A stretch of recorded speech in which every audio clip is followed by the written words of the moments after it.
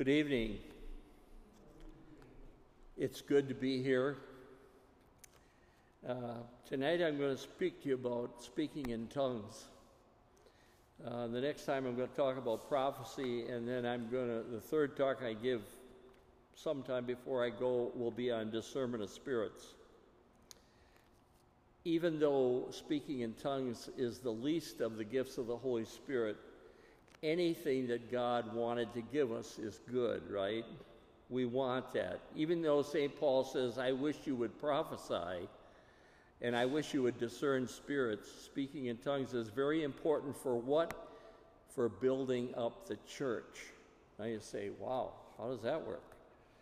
Well, there's a lot of people think they know everything about speaking in tongues. There's 42 passages in the Bible about speaking in tongues, and some people know one or two lines and they think they know the whole story.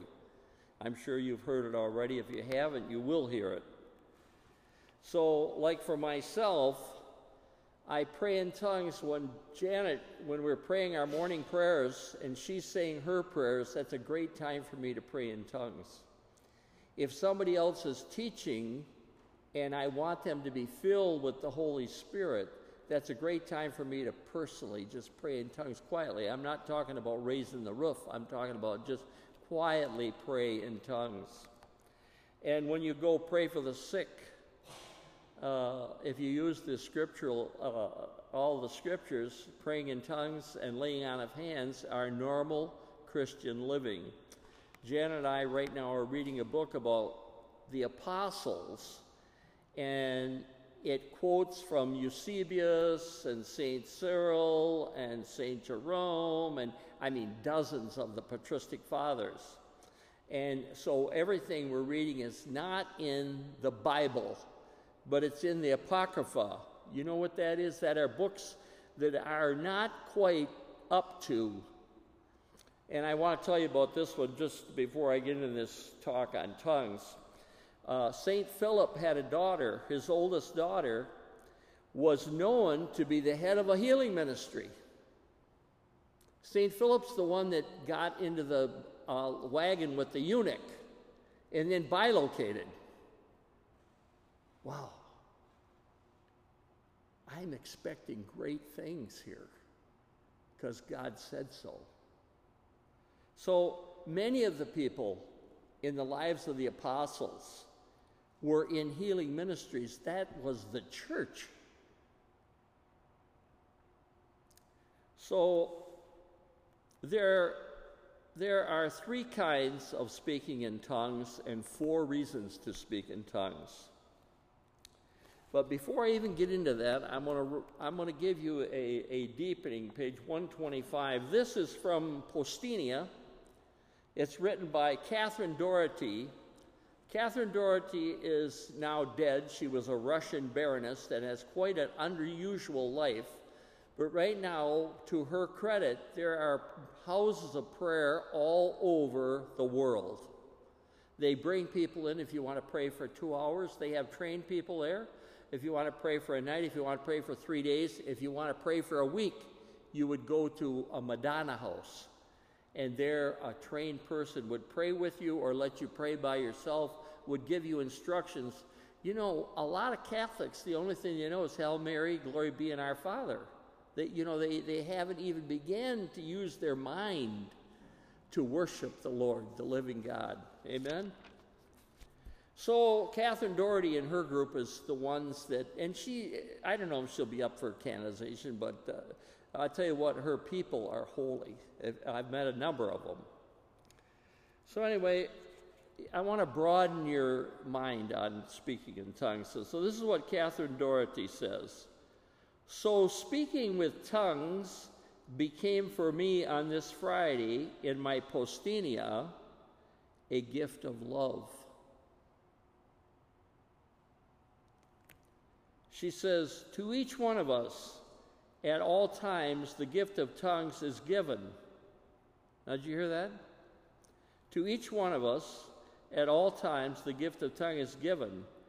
We must never forget that it is also a gift of love. I realize, I'm skipping a little bit, I realize at that moment that the gift of tongues was really Jesus Christ himself, for he is love.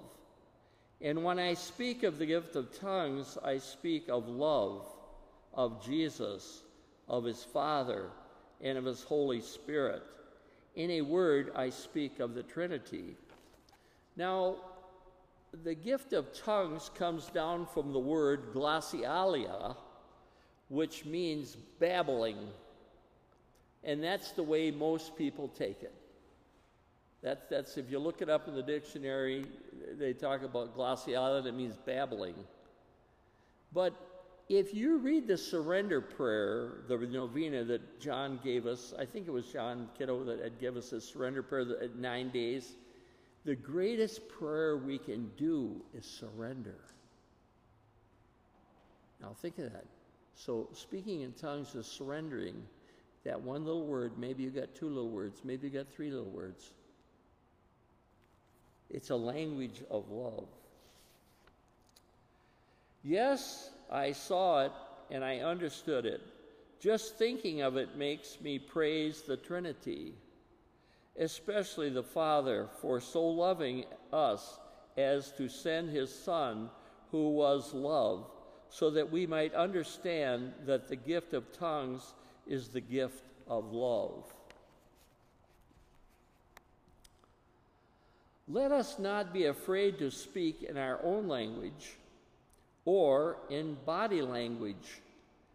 I'm reading this because a lot of times at prayer meeting, you know, like I often joke about, I said, well, they think we're drunk anyway. But really, God wants us to worship him, mind, soul, and body. We've been raised in a culture where you kneel and you're quiet, and that's good. But there's something else too, okay? Worship the Lord with your whole body. David danced before the Lord, amen? And God was pleased. The apostles had fire descend upon their heads. We today who want to speak in tongues must allow that fire to go through us and cleanse us and come forth from our mouths. Yes, that is what we must do.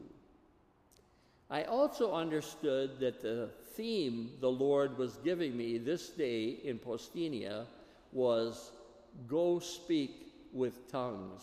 Hallelujah. So this Postinia is a place of prayer. It's a place where you go away to prayer. And that's all I'm going to read about Catherine Doherty. But I'm hoping that, you know, in the Life of the Spirit seminar, you get a little quibbit. You get a little quibbits. Now we're going to deepen these talks. So anyway, this is from 1 Corinthians 14. Make love your aim, earnestly desire spiritual gift. Make love your aim, earnestly desire spiritual gifts. They are connected. We should expect Jesus to give gifts. We encourage people to cooperate with God by speaking out in faith and expecting God to give us gifts of praise. And people don't even think about, if you've never praised, then that's a good gift to be asking for, the gift of praise. So you just go totally in ecstasy. We do not want to place limits on what God can do with our minds, our hearts, our voices. Mention praying in tongues as of many means. Merton said, praying in tongues as has many means to grow closer to Christ. Now, Merton was a Trappist who, so here's a Trappist talking about praying in tongues, who sat quietly and could speak in tongues. What do you think God's trying to tell him? Merton says it's a way of growing closer to Christ. Do you want to grow closer to Christ? It is a common gift of prayer by which we can surrender our voice and thoughts to God. And Father Montague, who was Pope John Paul's private preacher, describes as a spirit language that gives voice to our inner self before God. Tongues may not be of first importance when we consider charisms like healing, discernment, teaching, wisdom, encouragement, and hospitality, but it can be a gateway to the charismatic dimension of faith. That comes from the Catholic edition of the Life of the Spirit Seminole Manual. I want to read that again. Tongues may not be of first importance when we consider charisms like healing, discernment, teaching, wisdom, encouragement, and hospitality. And some people scoff at hospitality too. Hospitality is utterly important for a church and a prayer group.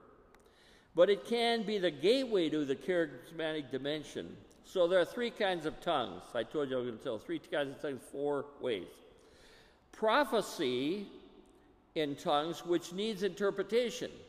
So a lot of times people that don't know much about the Bible, they'll come up to me and they'll say, do you interpret all those tongues that are given at your prayer meeting? And I say, no. And they say, see, you don't know how to do it. That's a type of tongue. And I'll tell you, I haven't heard anybody prophesy in tongues yet, but when you do, you will know it's different. You will get an anointing that is different. You even people that know me when I prophesied in tongues, very rarely, and usually only in large groups, that's how it's happened to me, they would know that that's Joe, that's not Joe's regular tongue. And then you listen, and I'll tell you what, God gives the interpretation through someone else. So the first, it isn't the most important, but that prophecy is a way. You can prophesy in tongues. And some people get real carried away, and, you know, these things can be ruined real easily. You know, one person told me one time, well, what does my tongue say? Well, it's not a prophetic tongue. You know, you just, this stuff doesn't, this is not anything we have control of. The second kind of reason is praise. We praise in tongues, and public or private. We praise in tongues. We just praise in tongues. We know it's God's will because it's one of His gifts. And then there's speaking in other languages. Now, this kind of crosses over a little bit because there have been people in present day times who heard people speaking from another country and understood every word they said. But most of the time, it's from the apostolic times when the Holy Spirit came down at Pentecost, and there was, I don't know how many different languages there, and everybody could understand everybody. So that's an unusual tongue. And again, I don't know why, but it seems like the more people are praising, the more this being able to hear other people speak in tongues in your language comes about. I'm just telling you my experience. That's all I got to say. So, why do we pray in tongues? I mentioned this already. To build yourself up and the church. So 1 Corinthians 14:4 says, whoever speaks in a tongue builds himself up, but whoever prophesies builds up the church. And then 1 Corinthians 14, now I should like all of you to speak in tongues, but even more to prophesy. One who prophesies is greater than the one who speaks in tongues, unless he interprets, so that the church may be built up. So that's when prophecy comes in prophetic tongues, and then somebody interprets, it's really big. It's really mighty. It's really, God is speaking. And I think God spoke to us very clearly tonight, a number of, maybe all of them, all our prophecies. The Bible says, encourage each other daily. Where are you going to be where prophecy is being heard except right here? Now, you can go to other nice meetings and you can encourage each other, and you should. And you know what? I'm not saying we got the whole picture. I'm just saying we got a good piece of the picture, okay, of what God wants to do here. So, praise and thanksgiving. 1 Corinthians 14, 13 through 19. Therefore, one who speaks in a tongue should pray to be able to interpret. So if we did begin to hear these interpretations, and I'm telling you this because I'm not going to live forever, when you will know, I'm going to tell you, you will know when somebody prophesies. And then you need to pray, Lord, give me the gift to interpret that so that we build up the church. For if I pray in a tongue, my spirit is at prayer, but my mind is unproductive. So what is it to be done? I will pray with the spirit, but I will also pray with my mind. I will sing praise with the spirit, but I will also sing praise with my mind. Otherwise, if you pronounce a blessing with the spirit, how shall one who holds the place of the uninstructed say amen to your thanksgiving, since he does not know what you are saying? Now this is out of 1 Corinthians 14. For you may be given thanks very well, but the other is not built up. I give thanks to God that I speak in tongues more than any of you. This is St. Paul. He speaks in tongues more than any of them. But in the church, I would rather speak 5 words with my mind so as to instruct others also than 10,000 words in a tongue. 1 Corinthians 14. So, number 4, tongues as a sign for unbelievers. Man, did you hear those guys? They were speaking in tongues. Did you hear that? Did you hear that? That's all over town, all over town. Did you hear that? They're speaking in tongues over that church. It must be the devil. I'm just going to tell you you know what I mean? The devil hates praise and worship. He hates speaking in tongues. So 1 Corinthians 14:22, thus tongues are a sign not for those who believe, but for unbelievers, whereas prophecy is not for unbelievers, but for those who believe. So that kind of clarifies that a little bit. So we'll look at tongues historically. Anytime you read about a life of the saint and they say the word mystical jubilation, you can be sure it's a charismatic. They don't use that word throughout the Bible and even in history. They, historically speaking, they called singing in tongues. They didn't call it singing in tongues. They said singing in jubilation. Now, jubilation is total glory. Woo! And that's what it should be. It should be total glory. Hallelujah. And it's also called glossolalia, which I told you. And I told you when you hear the word mystic, all these saints that were mystics, St. Teresa of Avila, and I'm not going to go through, there's dozens and dozens, St. Francis, there's just dozens of saints that they talked about, bilocated, healed people, raised up, raised the dead. And that's another thing that this book said that Jan and I are reading right now about the apostles. Every one of the apostles raised people from the dead. Normal Christian living. I don't know what, if God will let us come to that again. I hope so. So, although charisms never disappeared from the life of the church. Now this quote here is from Mary Healy, who was a teacher at Sacred Heart Seminary in Detroit. I got 2 quotes of her, and then I'm gonna stop. Although charisms never disappeared from the life of the church, for a long time they were neglected in both theology and practice.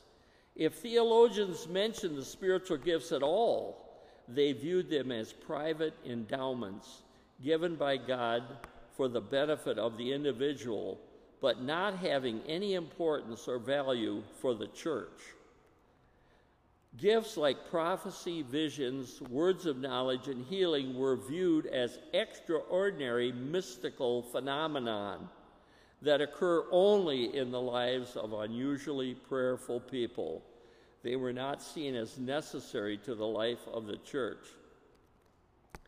Now, if you read things, I only have so much time tonight, but if you read things like from Saint Pope John Paul II, he says the gifts are absolutely essential for the church. This is here's from the Second Vatican Council. This is from the Second Vatican Council. Charisms are not only legitimate, but also structurally necessary to the church. Mary Healy, but it is a quote directly from Vatican II. So, again, I encourage you, pray for prophecy, pray for discernment of spirits, and pray for the gift of tongues so that you can learn the love that this can produce in us. Thank you.